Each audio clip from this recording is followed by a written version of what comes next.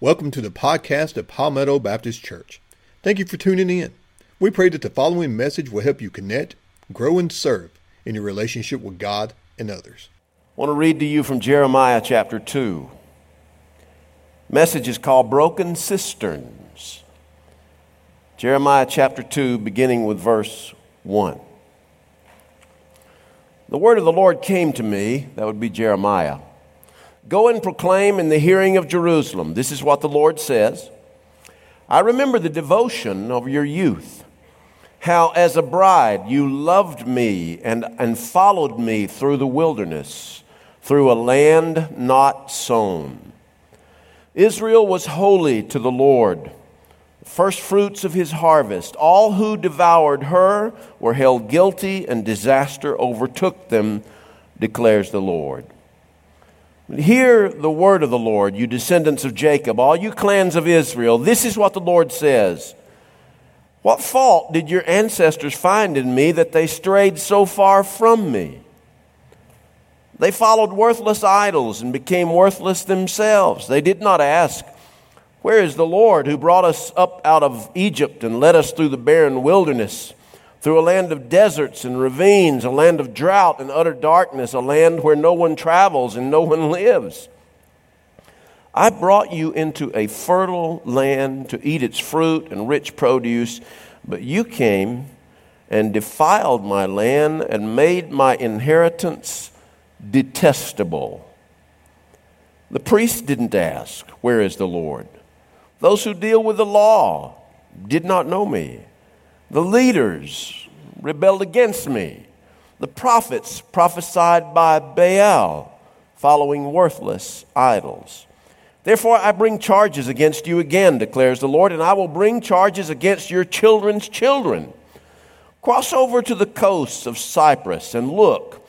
Send to Kedar and observe closely. See if there has ever been anything like this. Has a nation ever changed its gods? Yet they are not gods at all. But my people have exchanged their glorious God for worthless idols. Be appalled at this, you heavens, and shudder with great horror, declares the Lord. My people have committed two sins. They have forsaken me, the spring of living water, and they have dug their own cisterns, broken cisterns that cannot hold water. What an odd passage of Scripture to read for homecoming. Isn't that an odd passage of Scripture to read for homecoming? I mean, you'd expect that I'd read something that was uplifting and made you smile when I read it. And then here we are reading a passage like this. I mean, what in the world? What's got into our preacher? I don't know. I was down in Jamaica back about 30 years ago, and we were down in the inner part of the country leading some evangelistic crusades, and I noticed at the corner of a house there was this large tank. It was a stone tank. And I asked someone, what is that tank? And they said, well, when it rains during our rainy season, the water comes off the roof, and the roof is sloped in such a way that the water runs down and into this tank. I said, well, did you build this tank? And they said, well, we don't call it a tank. We call it a cistern. Cistern. See, I'd never used the word cistern. The only time I'd ever heard the word cistern was in the old country churches I grew up in, and there you had brethren and cistern. You know what I mean? And so I had no idea. Brethren and cistern is what I was used to, but I didn't know it was a tank that would hold water.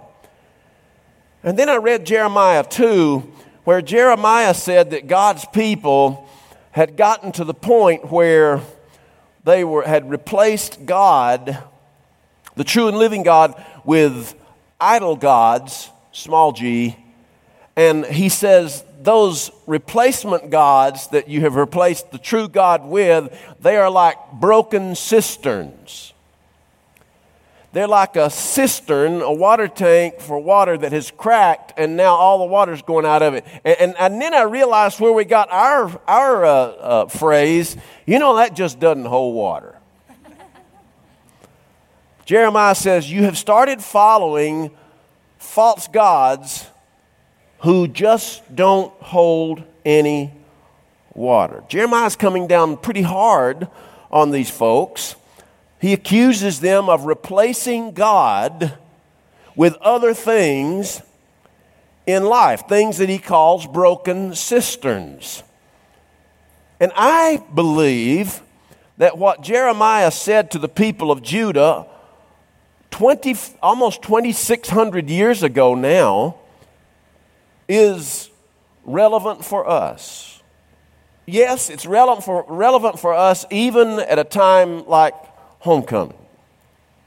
And so I want to bring some things out of this passage that I think are applicable for us. The first thing I want to start with, and I would like to start on an up note, is to simply say we have a history with God. We have a history with God. In fact, everybody in this room, each individual has a history with God. Now, you may be someone who says, man, I don't even normally go to church. I'm just here because my grandma made her regular banana pudding or her apple cobbler, and I just don't miss it, and so I came, but I don't normally go to church. God doesn't know me. Yeah, God knows you. And God has a history with you even when we don't even realize it, and he wants a greater history with us because he wants a relationship that is ongoing. God has a history with our church, and we as a church, Palmetto Baptist Church, also have a history with God. It is a history of God's goodness. It's also a history of our sporadic faithfulness. Sometimes we are good and sometimes not.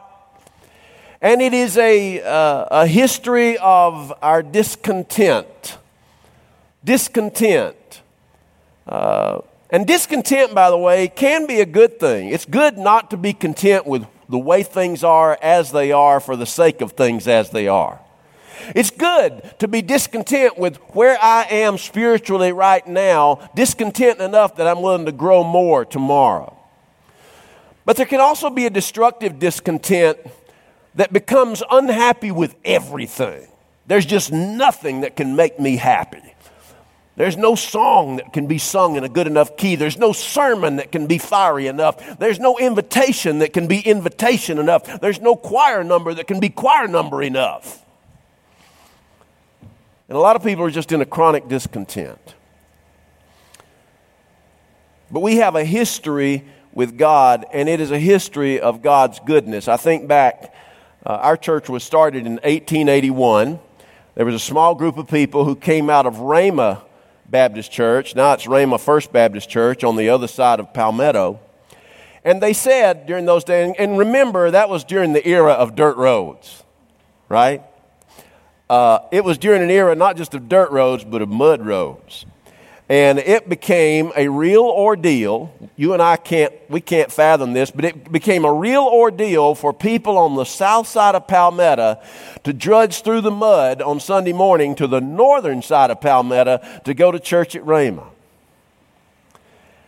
Now, I think the only way we could understand that, and I don't think this is an exaggeration at all, would be that if Palmetto Baptist, if Rhema Baptist Church, if we were all members of Rhema Baptist Church, but Rhema was up there in near Perimeter Mall in Dunwoody. Y'all know where Perimeter Mall is? Raise your hand. There's a whole bunch of ladies raised their hand there. On the north side of Atlanta, let's say Rhema was way up there, but we lived down here on the south side, around College Park, East Point, Fairburn. And every Sunday morning we would get up and we would go up 85, 75, or we'd go around to 285 to get to church. And then one day we said, why don't we have a church down here where we are? Now you might say, well, that's hardly comparable to North and South Palmetto. Why, certainly it is. If you had to drudge through the mud and you didn't have a vehicle, but instead you had to go either walk or go through a horse and buggy or just a mule or whatever. And so one day this group of people said, we think God is leading us to start a church down here closer to where we are in Palmetto. And so they went to the folks at Rhema, and George W. Colquitt was the pastor at Rhema at that time, and they asked for permission to leave to start a church. And Rhema granted permission. Now I want you to understand something. Most churches today are started because somebody at the church got mad at somebody else and talked enough other people to get mad about that something else. And they decided they couldn't worship with those other folks, and they left and they started a church down there. And the folks that they left, they wouldn't have given them permission to do it because they don't like them. That was not the way our church started, though. These folks were in good fellowship with the folks at Rhema, but they wanted a church closer to home so they didn't have to drudge so much through the mud. They asked permission, and Rhema said, okay. Now, Rhema at that time met every Sunday morning for worship. And at that time also, there was a shortage of preachers. Now, I know some of you would like to go back to those days where there was a shortage of preachers. I understand what you're saying. The woods are full of them now. We're about a dime a dozen. I know what you're thinking. But there was a shortage of preachers, and the folks at the new church that they call Palmetto Baptist Church, and by the way, they were meeting in the Methodist church building. That's right. I know some of you said, oh, they'd never meet in the Methodist church building. Well, they absolutely did. Those Methodist folks are just as Christian as we Baptists are. I'm going to tell you that. They met in the Methodist building, but they didn't have a pastor. So they went back up to Rhema again, and they asked Rhema, we can't find a preacher. Would you share George W. Colquitt, your pastor, with us? Now that's asking a lot, folks. And Rhema said yes. So Rhema not only gave these folks permission to start a new church, but they said, yeah, we'll share our pastor. We'll go back to meeting twice a month with preaching from Brother Colquitt, and you can have him the other 2 Sundays. Now, Brother Colquitt was a genius. Y'all have things have really deteriorated in pastoral leadership since the days of George W. Colquitt. He spoke 4 languages. He taught college level academics. And up until this year, he was the longest serving senior pastor of our church. The longest serving pastoral staff member at all has been Chris Gould, who was here 30 years. But I think when I look back to that early history of Rhema's generosity, not only in letting our people start a new church that has blossomed into this, but also being willing to share at great sacrifice their pastor, I'm going to tell you something. Tell me a church that has done that. I have to think God was there. We have a history with God. I remember reading back in 1932 when our church finally decided we need to build a new building. And they built a new building, and the building committee was looking for what to build the building out of. And there was a new technology that had just come on the scene. It was called cinder blocks. Cinder blocks. I'm telling you, nobody had cinder blocks. They were brand new, and we had decided to use that new technology to start a building. Now, there was a little bit of controversy with it because being Georgians like we are, some of us mispronounced the name of the block, and we called them cinder blocks, and folks didn't like that. They said, we can't have a building made out of sinners. They said, no, it's cinders. Built that building in 1932. And that bad boy lasted us. In fact, it's still sitting down there middle of town. And we're trying to sell it, but that building lasted us. And then there came along a fellow by the name of Mr. Frank Smith.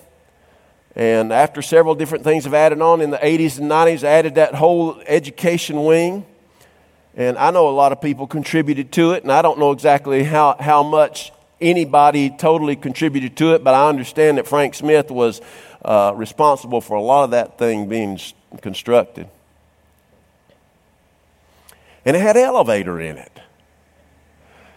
Now, if you've seen our elevator in the old building, granted, it's not much.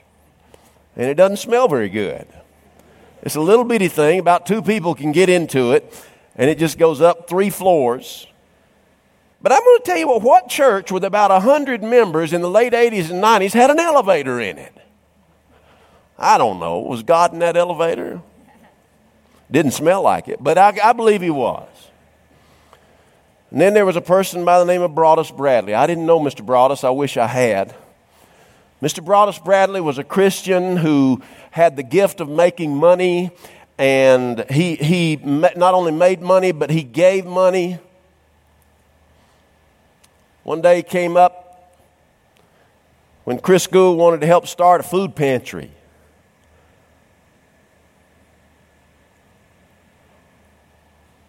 And Mr. Broadus gave $150,000 to the food pantry. Y'all might need this, he said. Do you know how many folks with that kind of money is willing to let go of it like that? I counted one day. 2 years ago, I counted all the people in America, and there were only 2 people who'd be willing to do that. Broadus did, though. Then in the 80s, Chris Gould came to our church, Chris and Bonnie Gould. Did I tell you about the story of how that happened? We had a search committee looking for a new minister of music, and they had a candidate. Frank Lambert was the chair of that committee, but don't ask him. He has no idea what he did back then. They went down to Louisiana to interview this candidate, and when they got down there, the candidate wasn't available. And somebody on the committee says, you know, I know this guy and his wife. They used to be up here at Unity in Noonan, and let's go talk with him. He's not looking for a church, but let's go talk with him. And it happened to be Chris Gould. Chris and Bonnie went and talked to him. They said, by the way, Chris, would you be interested in coming to our church? And long story short is, Chris did come. Chris and Bonnie came. They raised their family, their girls here. Chris started mission trips. And when he died, he had led us on 30 mission trips. We continue those mission trips. Let me tell you something. A person like Chris is a godsend. We have a history with God. That's what I'm trying to say to you. And then we decided we needed to relocate. And this is after I came. The church decided we needed to relocate. And we made plans to come down here, but we didn't have any money. And I remember there was a family that owned a piece of property way out in now what's Chattahoochee Hills. And it was several acres of land. And it was appraised for somewhere in the neighborhood of $500,000, which is no small sum. And the Lord led that family to give that piece of property to us. Now that's a lot. They gave that piece of property to us, and they said it's appraised about $500,000, maybe a little more. And they said, you sell it, and whatever you sell it for, it'll go toward the church. Now watch this. As if $500,000 wasn't enough. A professional NBA basketball player came across that property and offered us over $1 million for it.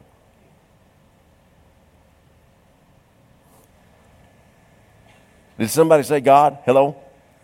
Yeah. We have a history with God. It's one of God's goodness. It's one of our sporadic faithfulness. It's one of sometimes our discontent. But the second thing I want you to know is that although we have a history with God that is really good and sometimes good on our part, overall the human race has a history of replacing God with gods.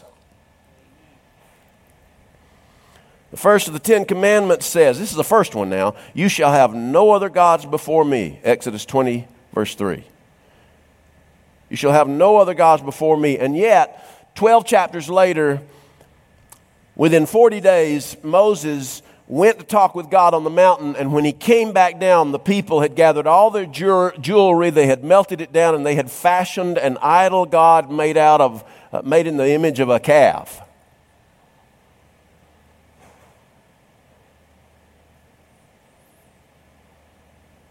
Jeremiah said, you have replaced the living God with broken cisterns gods. I would love to say to you that our idol gods today are not quite as sophisticated as the golden calves of Israel's day. But unfortunately, Satan is a very clever being. And he's not going to bother with us making golden calves, but he's going to get us to take on idols that are far more sophisticated. Jeff Foxworthy says, you might be a redneck if, and I'll say we might be idolaters if we have broken cisterns that are more and bigger stuff. Houses, cars, toys. When any possession that I have dominates my thoughts and captures my affections more than the treasures of Christ, that possession has become an idol for Jimmy Orr. Nationalism. You don't make that out of a golden calf. Nationalism. Nationalism says God favors our country more than he favors any other country. Now, God does love our country. But he doesn't love our country above any other country. And if nationalism is something that we will fight somebody over, then nationalism may be our idol. Money. When our faith beliefs, when our relationship with Christ takes second fiddle to our bank accounts and our 401k balances, then it could be that our money has become an idol that has replaced Jesus. Our politics. When we think that God always agrees with my political opinion, our political opinions, when we fight for our own political beliefs more than we fight for Jesus Christ, our political beliefs have become an idol. Hobbies. When we have greater delight in our hobbies than we have in our walk with Christ, we've wandered down the path of idolatry. Entertainment. When we spend more time absorbing the entertainment of Hollywood than we do contemplating godly truth, we're toying with idolatry. Folks, when we are more concerned about the Kardashians than we are the Christ, we have an idol. Social media. Y'all wanting me to hush now, aren't you? I know you are. When social media excites us more than spiritual interests, we're in the process of erecting other gods, broken cisterns. Our favorite sports teams. When our favorite sports team excites us more than our Savior excites us, we may be committing idolatry. Boyfriend, girlfriend, significant other relationships. When we find excessive delight in a relationship with some other person to the neglect of our relationship with Christ, that person may have become an idol to us. What about ministry? Service. Do you realize that when we find more delight in serving Christ than we do in seeking Christ, even ministry can become an idol. Don't neglect our duties, but don't make an idol out of our spiritual duties either. Numbers and success. I regret the fact that we Baptists count more than anybody else in the planet. We're accountants. We count. And I'm glad we count, but at the same time, we put way too much emphasis in how many folks are doing this, that, and the other. Sometimes we favor quantity over quality to the extent that numbers and measurements of success become more important to us than God. Self-confidence. When we find greater confidence in our own strengths and abilities than in a humble reliance with Christ, we can easily fall under the spell of the idolatry of self-worship. It's homecoming. Homecoming reminds us of our rich history, a history of God's goodness, of God's faithfulness. But it also reminds us of our sometimes rotten history of ourselves, a history to which we're so blinded today. A history of erecting idols and not even realizing that we're worshiping them or replacing God with them. Only difference is, as opposed to Moses' time, ours are not any longer made out of stone. you have a history with God, a history of God's goodness, a history of your sometimes goodness and your sometimes faithfulness and sometimes not so much. But God wants an even longer history with you and with us. And my prayer is that if the Lord tarries his coming and the calendar keeps rolling, and we go around to the year 2118 and not a soul who's here today is going to be here. We're going to be in heaven, hopefully. I know I am. But when 2118 comes rolling around, if the Lord has tarried his coming that long, I hope that there's still somewhere a family called Palmetto Baptist Church that's meeting for homecoming. And they're saying, we got a history with God. And it's been a good one most of the time. Let's pray.